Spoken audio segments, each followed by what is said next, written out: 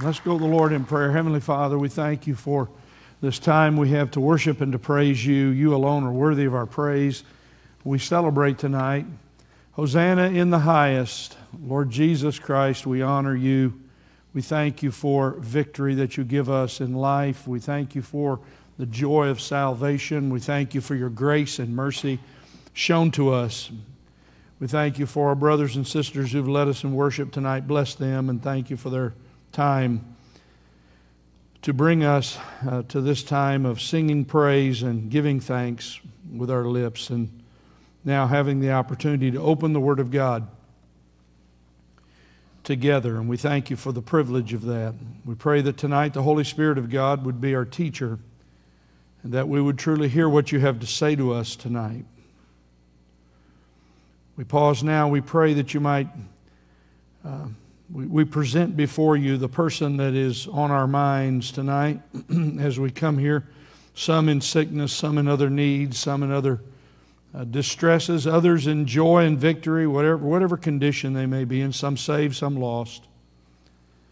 We come as your people tonight. We present these to you in their condition.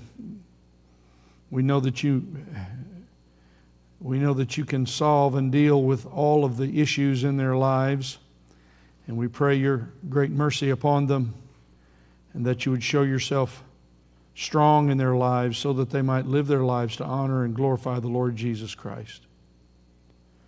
And we thank you, Lord, for this church, and we pray for all the ministries that go on even tonight, all of our boys and girls as they meet to learn the Word of God and to hear about the Lord Jesus, and for our students as they are together in the various adult Bible studies, including this one that go on tonight. So we're thankful, Lord, for the chance that we have as a church to do and accomplish what you have for us here.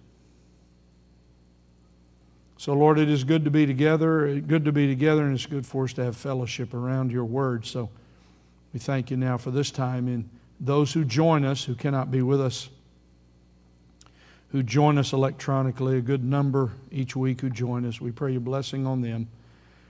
We miss their presence, but we are glad that they are with us in spirit, and we pray your grace and mercy upon their lives tonight. In Jesus' name we pray, amen. Well, good evening. Good to see all of you who are here tonight, and if you have your Bibles, find your place in the book of Philippians. I'm going to turn this. The book of Philippians. Philippians, we've been looking through this book together. What a joyful book it is. And I'll also need to mention to you the choir will be moving into the worship center here starting next week through the month of April. And so we'll move just down the hall to the choir room. And I'm hoping that everyone will be able to, we'll try to accommodate everyone, but it's just down the hall to the left, and just right there on the left side we'll have a sign up, make sure that you know about that. So beginning next Wednesday night, we'll do that. Philippians is such a joyful book, and we learn from the book of Philippians what it means to live a life of confidence and victory in Jesus Christ. We learn from Paul what it means to have godly contentment and to walk by faith and to live in joy regardless of your circumstances. That sounds like something all of us need. Regardless of your age and regardless of the situations you find yourself in. So tonight we'll be looking specifically at Philippians 1, verses 21 through 26. But I'm going to go back because I want us to read these joyful words from Paul the Apostle, and they'll be an encouragement to you tonight. Again, there's nothing more contagious, there's nothing more encouraging, there's nothing more strengthening than to be around a confident Christian. There's nothing more miserable than to be around a complaining Christian. So you can apply that however it meets your circumstance. Paul and Timothy, bondservants of Christ Jesus, to all the saints in Christ Jesus who are in Philippi, including the overseers and deacons. Grace to you and peace from God our Father and the Lord Jesus Christ. I thank my God in all my remembrance of you, always offering prayer with joy in my every prayer for you all, in view of your participation in the gospel from the first day until now. For I am confident of this very thing, that he who began a good work in you will perfect it until the day of Christ Jesus. For it is only right for me to feel this way about you all, because I have you in my heart, since both in my imprisonment and in the defense and confirmation of the gospel, you all are partakers of grace with me. For God is my witness, how I long for you all with the affection of Christ Jesus. And this I pray, that your love may abound still more and more in real knowledge and all discernment, so that you may approve the things that are excellent, in order to be sincere and blameless until the day of Christ, having been filled with the fruit of righteousness which comes through Jesus Christ, to the glory and praise of God.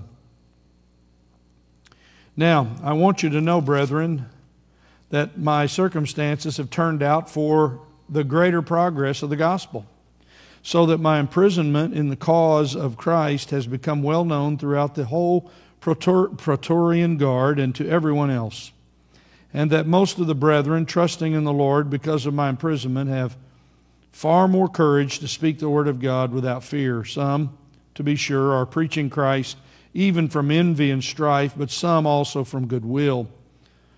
The latter do it out of love, knowing that I am appointed for the defense of the gospel. The former proclaim Christ out of selfish ambition rather than from pure motives, thinking to cause me distress in my imprisonment. What then?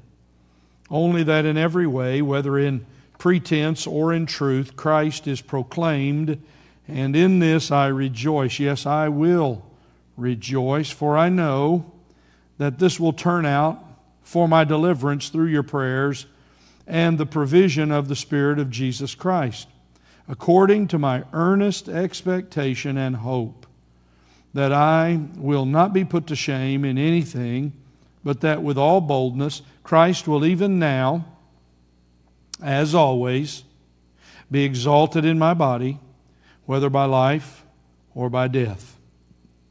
And then we come to our focus for tonight. These very famous words, for to me to live is Christ, and to die is gain. But if I am to live on in the flesh, this will mean fruitful labor for me. And I do not know which to choose, but I am hard pressed from both directions, having the desire to depart and be with Christ, for that is very much better.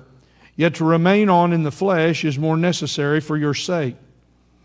Convinced of this, I know that I will remain and continue with you all for your progress and joy in the faith, so that your proud confidence in me may abound in Christ Jesus through my coming to you again. Now, Heavenly Father, bless the reading of your word.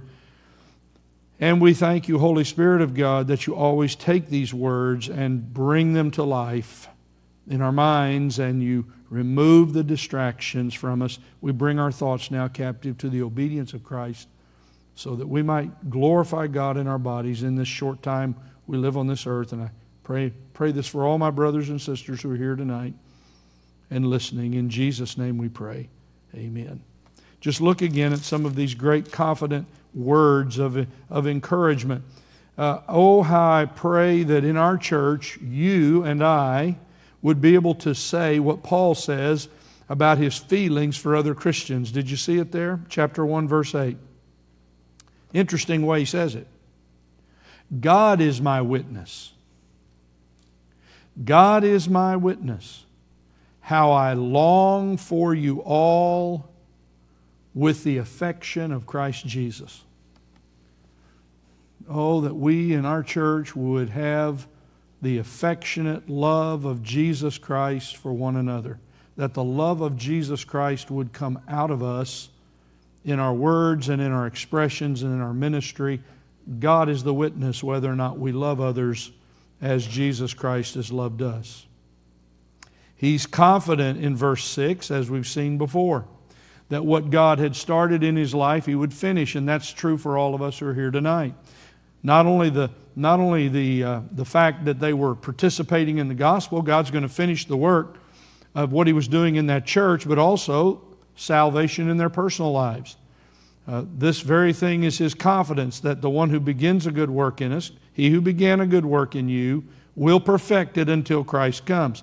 He points out a couple of things that are going to be true until Jesus comes. That's one of them. Number one, God's going to continue to work in the church until Jesus comes.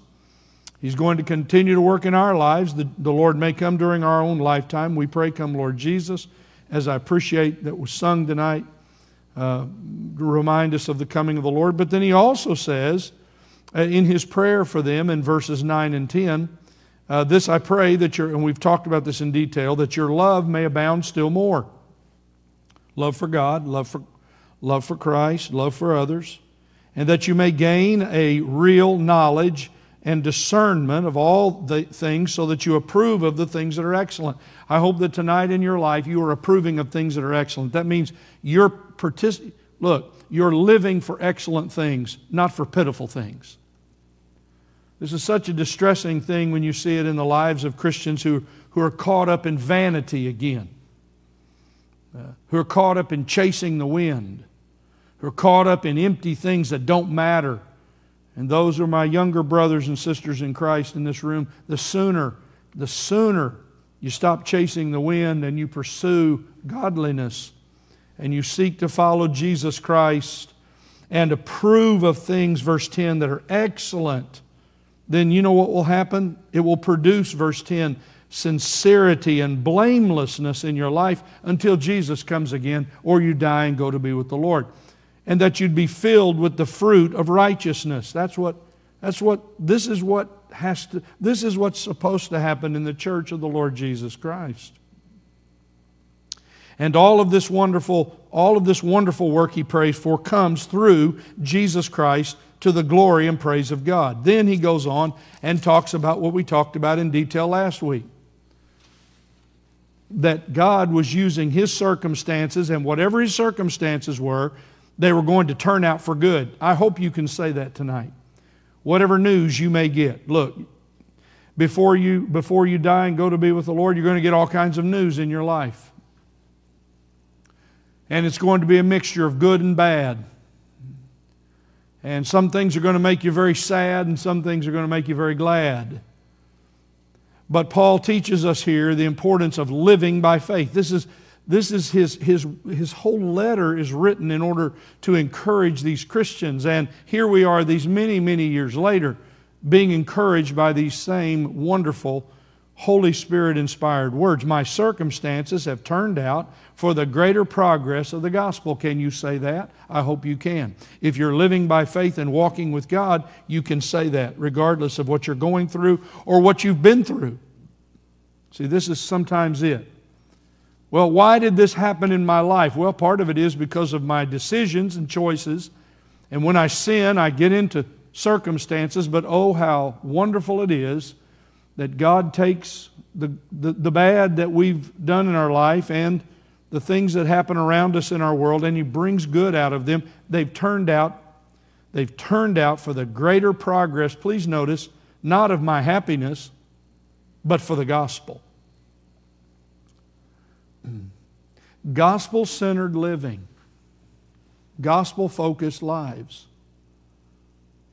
This is the way God intends for all of His people, not just preachers, not just missionaries, not just church leaders. This is your task and mine. We are to advance the gospel individually. You must share Jesus Christ with your friends and neighbors. And I've said it to you, and I'll repeat it, to your children and to your grandchildren. That responsibility is not left to someone else, it's left to us. If I find myself surrounded by those who need Jesus Christ, I must speak up for the progress of the gospel. And then he goes through this entire description in these words. But I want to come now to verse number 19 and 20, because unless you read 19 and 20, you really don't see the connection to verse 21, which is perhaps one of the most famous verses in all of the book of Philippians, and one that most of you tonight, knowing you, you've memorized. Paul says again, for I know. Look at these confident words, verse 19. For I know that this will turn out for my deliverance. Well, the deliverance that he's praying for and asking God for is out of prison so that he might carry on his work through your prayers and the provision of the Spirit of Jesus Christ. He knows that these things are going to turn out. The preaching of Jesus Christ and the cross is going on, and it's wonderful, and it's growing, and it's expanding, and there are many people who are hearing these things, and God's people are speaking the truth, because when we see God doing this work in someone else's life, it encourages us to do the same. And so he says here, according to now he changes this, to an earnest expectation and hope. Now, before I go into the detail of this, let me ask you this question. What kind of expectations do you come here tonight with? Are they worldly-based expectations? Are the expectations based on your own works and your own abilities? What are your expectations for the remainder of your life, how long it may be? Well, Paul describes and shows us these, and I'm moving into what I'll really talk about in detail here, this whole matter of spiritual desire. This is what I'm really going to spend my time on in verses 21 down through verse 26. I'm going to talk to you about spiritual desire. This is a little strange to us. We understand fleshly desire very well. We understand, physical and fleshly passion, but desire from God, spiritual desire that comes from your walk with God and you being filled with the Holy Spirit.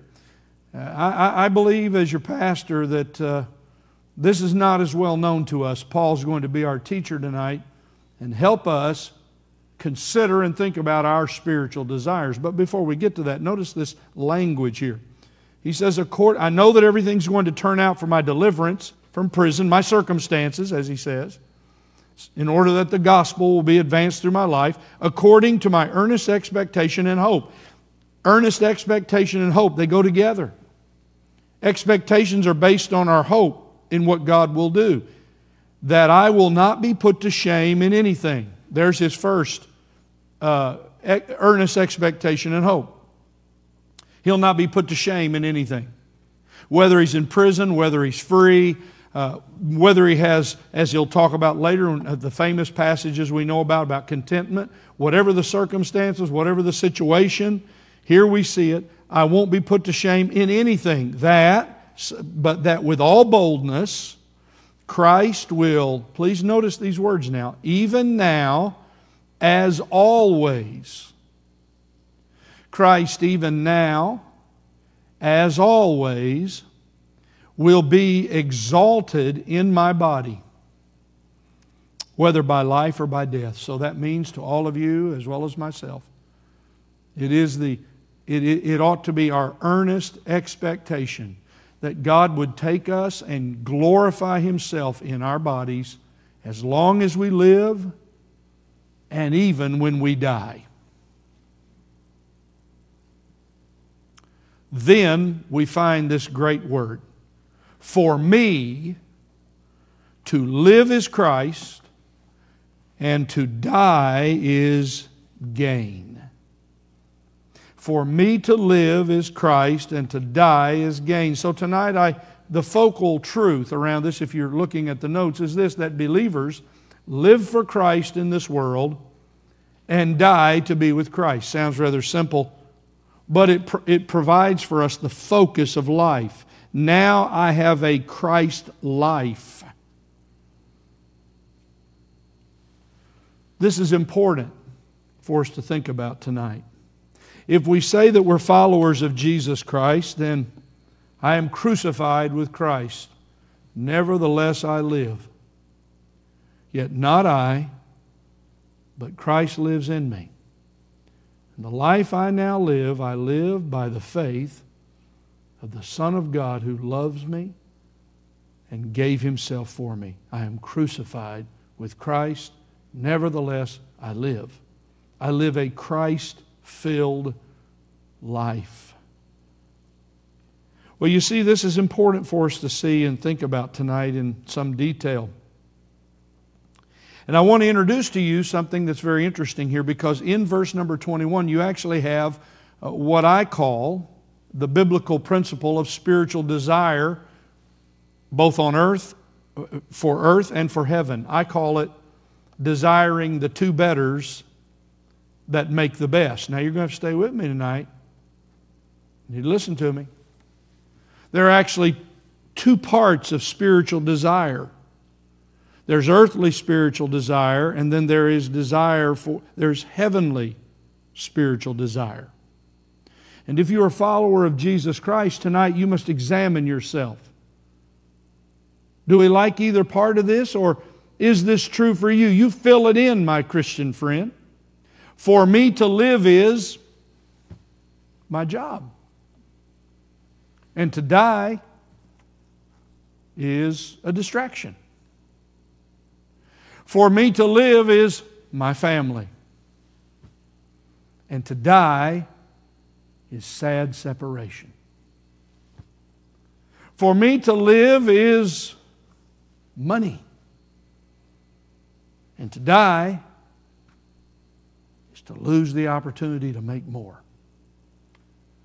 You see, all of us in this room are living and dying for something. Every one of us. But those who are followers of Jesus Christ, who live the crucified life, look, you must determine tonight where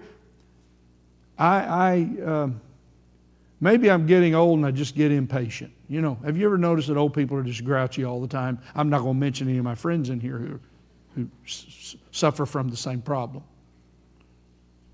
But it's not enough for me just to read God's Word and say, oh yeah, that's some very interesting things. I'm trying to challenge you to apply to your life. Bring the Word of God here as a mirror tonight and ask yourself, what do you answer in verse 21? For me to live is happiness, pleasure, and to die is fear.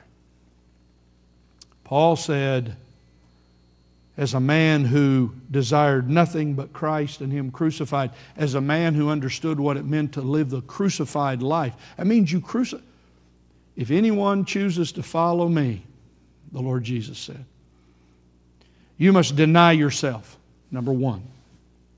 Take up your cross and follow me. Following Jesus Christ is a very serious matter. In fact, your eternity depends on it.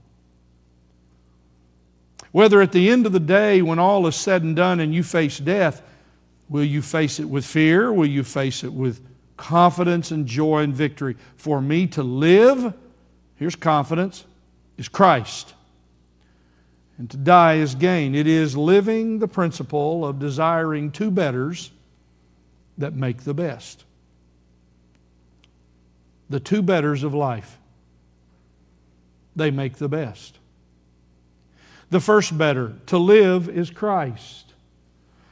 The second better is to die is gain. We think about these things and we recognize that first he says to live is Christ. That is, Christ is my life. What is your life filled with tonight, my Christian friend?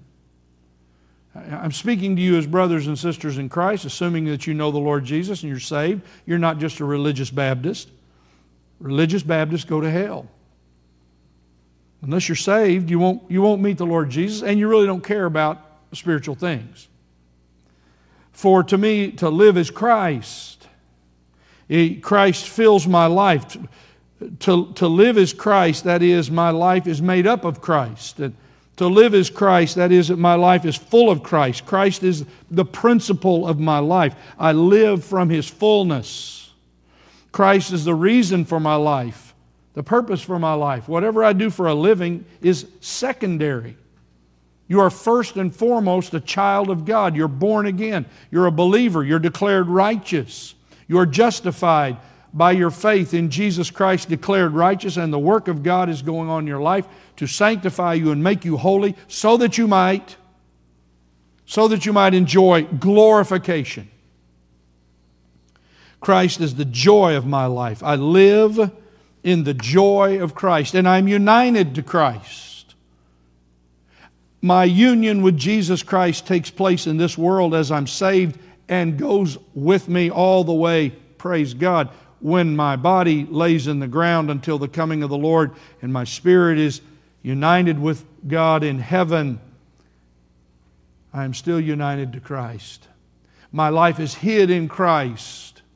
Paul talks about this reality of living in the world by faith and setting our mind in heaven. This isn't a matter for old people who don't have anything else to do. This is something, and I know some of you in here have children, you need to teach your children how to live for Jesus in the world and think about heaven every day. That's the Christian life. It is the desiring, as I've said on Sunday mornings, I'm repeating myself, part of it is my old age, part of it is because I need you to hear it, because you probably didn't hear it the first time. To die is gain. When I talk to some people about death, they think it's depressing. They think it's really sad. They act as if heaven is here, not there. They act as if everything here is better than it's going to be there. It's a lack of understanding of the Word of God. To die is gain. Death is the great gain of the believer's life. On earth we count the losses we suffer for Christ. Listen to me. On earth we count the losses we suffer for Christ, but there is no way to count the gains that come at our death. Death is the daybreak of eternity, my friends. Death, the gain of death is you don't have to fool with sin anymore. Death, and the gain of it is seeing God and experiencing unbroken enjoyment and the full pleasure of knowing God forever. These are glorious things, and I am inadequate because I walk on this side of death just like you do. But Paul practices the desire of two betters that make the best. First, living for Christ in this world. Second, longing to be with Christ in heaven. You know, for you to long to be in heaven doesn't mean you're being disloyal to your husband or wife. To long for heaven doesn't mean you're being irresponsible to take care of your children. To be longing to be with Christ in heaven doesn't mean that you're shirking your duties as a follower of Jesus. Oh, in fact, we learn from Paul here, he's caught between two betters that make the best. He has conflicting spiritual desires. What a wonderful thing. Generally, our conflicts over our flesh and our battles with lust and ungodliness and covetousness and all the rest.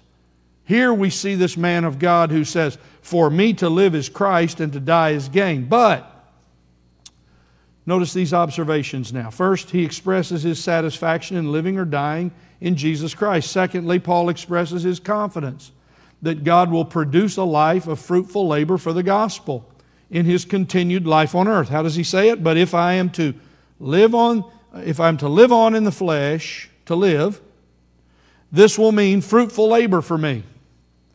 And I do not know which to choose. I've mentioned my good friend that Bill, who just recently went to be with the Lord and had opportunity to labor with him in the gospel in other places, in other ministry opportunities, and to see now the responses of so many, literally from around the world. Bill spent a lot of his time doing some tremendous mission things in Africa and other places. The fruit of his life. The fruit of his life. People speaking about coming to Christ through his work. People speaking about how he trained and discipled them and prayed with them. This isn't just a preacher thing. This is what you're to do as a follower of Jesus. We're to go and make disciples. It didn't say, by the way, get the preachers and deacons to go make disciples. That's not what we've been instructed to do. All of us must go and make disciples. And it's our job here at this church to equip you so you can do it. And if we don't do that, we'll have to answer to God for not doing it in the proper way. So Paul says, he expresses confidence that God will produce a life of fruitfulness. I ask you tonight, is there fruit coming from your spiritual life? Is there fruit that's produced? Well, I just come to church because I need to be taught. That's good. And you become a doer of the word, not just a hearer. This isn't like school. This is a matter of coming and receiving the Word of God as it's preached and taught, and as we read it and as we spend time with God, so that our lives show fruit. Abide in me, and I in you, the Lord Jesus said, and you will bear much fruit. I'm asking you tonight, are you barren in your Christian life, or are you fruitful? Well, Pastor Mike, I'm going to later. No, right now. Right now. Are you barren or are you fruitful? Well, this becomes an important point. Paul says, praise God, if I continue on in the flesh, it means fruitful labor. By the way, fruitful labor. He's going to work and labor for the Lord, but there's going to be fruitfulness in his labor. And I do not know which to choose. Now he's opening up and he's being transparent.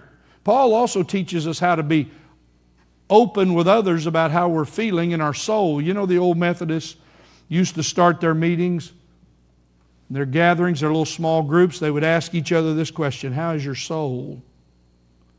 Well, how's your soul tonight? How's your soul? He says, I don't know what to choose. He says, verse 23, here it is, I am hard pressed. This word hard pressed is a word that means that I am pushed from two sides. It's sometimes a word we would use for stress, pressure. He says, I feel pressure from both directions, verse 23, having a desire to depart and be with Christ. Just a little footnote. If we're reading this in the Greek language, the word depart is actually a navigational word. It's a word for lifting the anchor. That's what it is when you die and go to be with the Lord. The anchor in this world's lifted and you move victoriously on to heaven. He says, having the desire. This is one of those betters. The first better is 22. This desire to be fruitful in labor in the flesh for Christ and for the gospel. Second, this desire to be with Christ. That is much better. Yet, to remain in the flesh is more necessary for your sake. Paul expresses his conflict in desires for living or dying for Christ. His mind is disturbed from each side. Paul expresses his longing in ministry for others to continue on in life. You see, Paul's focus is first Christ, listen to me, and then other people. This is the battle. This is the battle, my brothers and sisters, that we have because we're so self-centered. He says, I want to continue to live for you. When I talk to some people when they're sick and they want to get well, it's so that they can do what they want to do. It seems that it's a remote idea that you're saved to live your life for God and that your focus becomes the Lord Jesus Christ in everything you do, whether you're a mother, whether you're being a wife, or whether you're a husband or father, or whatever you find yourself, whatever your task and job may be. A Christ-filled life is a life first focused on, for me to live is Christ, and then for others. For others, for the progress of the gospel, and for others. Look at this wonderful language again. Yet to remain in the flesh is more necessary for your sake. I mean, there are some Christians who really have a guilt about thinking about going to heaven. That fascinates me. That is such a misunderstanding of being who you are in Christ. This is why Paul continues, and I like a broken record, I continue to come to these words for you to remind you, Colossians 3, therefore, if you have been raised up with Christ, keep seeking the things above. Keep seeking the things above. Where Christ is seated at the right hand of God, set your mind on things above. This is Colossians 3:2. And not on the things on the earth. For you have died, and your life is hidden with Christ in God. You are on earth, but also in heaven in Christ. This is the mystery of it. The two betters make the best. I am in Christ here, and I live for Christ here, and I am in Christ in heaven, and my life is hidden with Christ. And as Paul goes on to say, in this dual way of thinking, he says in Colossians 3:4, when Christ, who is our life, is revealed, then you will be revealed with Him in glory. What an astounding truth. Paul expresses in his life a longing not only to go be with the Lord, but a longing in ministry for others to continue on in life. Lord, it's like this, Lord, if you keep me here, let me be fruitful in ministry. Boy, how I wish every member of this church could pray and would pray that prayer. So are you fruitful or are you barren? What are your spiritual desires like tonight? Well, Pastor Mike, my desires, I just want God to make me happy. You want God to make you happy. Living below the joy of the desire, the spiritual desires that are ours. Yet, 24, to remain in the flesh is necessary for your sake. So, 25, he's convinced. He's now convinced that he will remain alive to continue his ministry for the gospel. Convinced of this, I know that I will remain and continue with you all for, notice, your progress and joy in the faith. There is nothing, listen, whether it's your children and all of us who are older, the great joy of my life was to see both of my children come to know Jesus Christ. Two of my grandchildren already to come to know Christ. The little one's only a year and a half. I think he's going to preach. He's got all the makings of it. But God's going to have to grind him down first and save him first. But my point is, there's nothing more joyful than to labor and share the gospel and see the progress and joy in people's lives as they come alive in Jesus Christ. That'll make you excited in your life. And the reason why some of us are so miserable, you haven't seen anybody repent of sin or get right with God, and you've not done anything to assist them in their progress in growing in Jesus Christ. That's your job. That's your job as a follower of Jesus. Paul says, I am convinced that I'm going to remain and I'm going to continue so that I might encourage, develop, disciple, and see your progress and joy in the faith.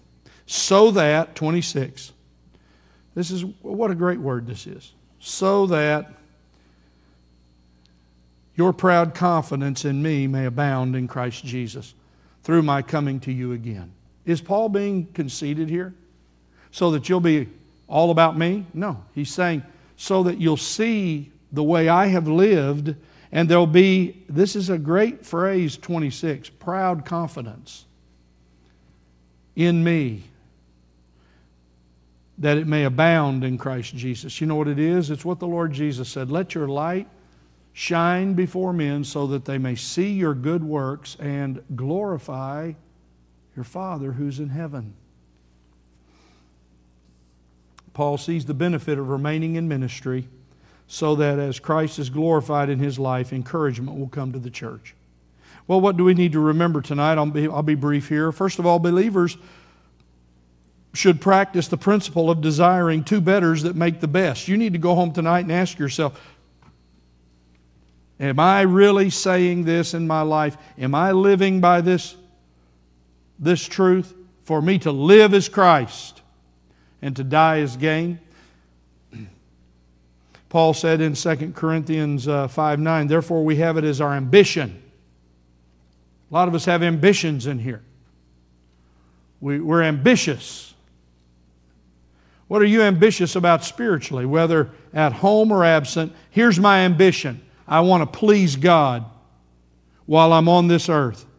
I want to please God as I follow Jesus. Secondly, believers have a present ministry in the world and a promised rest in Christ in heaven. We work now, we rest later. We work now. A lot of believers, it seems like to me, have all sat down. Why are we sitting down? It's time to work. Oh, I remember this old song. I've been a Southern Baptist all my life. We'll work till Jesus comes. We'll work till Jesus comes. Man, we sang that a lot when I was growing up. Present ministry is laboring in the gospel. Counting our losses and struggles, and yet knowing that living is Christ, and dying is gain. Promised rest and pleasure and joy and victory and glorification.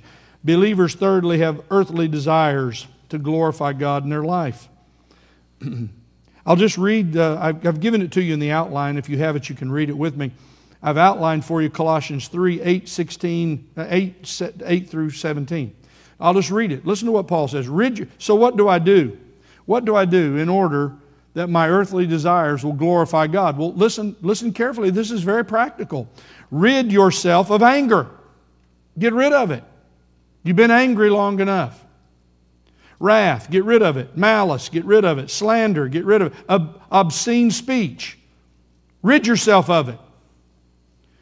These emotions that are sinful and this language that is ungodly. Do not lie to one another, since you stripped off the old self with its evil practices. And you have put on the new self. That's you. You're in Christ. You now live in Christ. And so you have put on the new self, which is being renewed to a true knowledge according to the image of the one who created it. Christ is all in all. Put on a heart of compassion, kindness, humility, gentleness, patience, bearing with one another, forgiving one another. Put on love. Let the peace of Christ rule in your hearts, and let the word of Christ richly dwell within you. And then he sums it up, Colossians 3:17. Whatever you do in word or deed, do everything in the name of the Lord Jesus Christ, giving thanks through Him to God the Father. Fourth, believers have a heavenly desire to be with Jesus Christ in glory, united to Him. So Paul said in 2 Corinthians 5:8, we are of good courage, I say, and prefer, here's our preference, to be absent from the body and to be at home with the Lord. The two betters make the best. The two betters make the best. When I've got the better to live for Christ here, and I've got the better to die as gain, I have the best. Believers know that God sets the days of their earthly life in which they live to glorify Christ. This is Paul's point in verse 20. So always that Christ may be exalted in my body, whether by life or death. So my friends say, why did my friend Bill die? At what seems to be a fairly young age, 60 years old. Well, his time was up. And one day my time will be up. And one day your time will be up. No technology is going to change that, regardless of what the world says. Your time will come.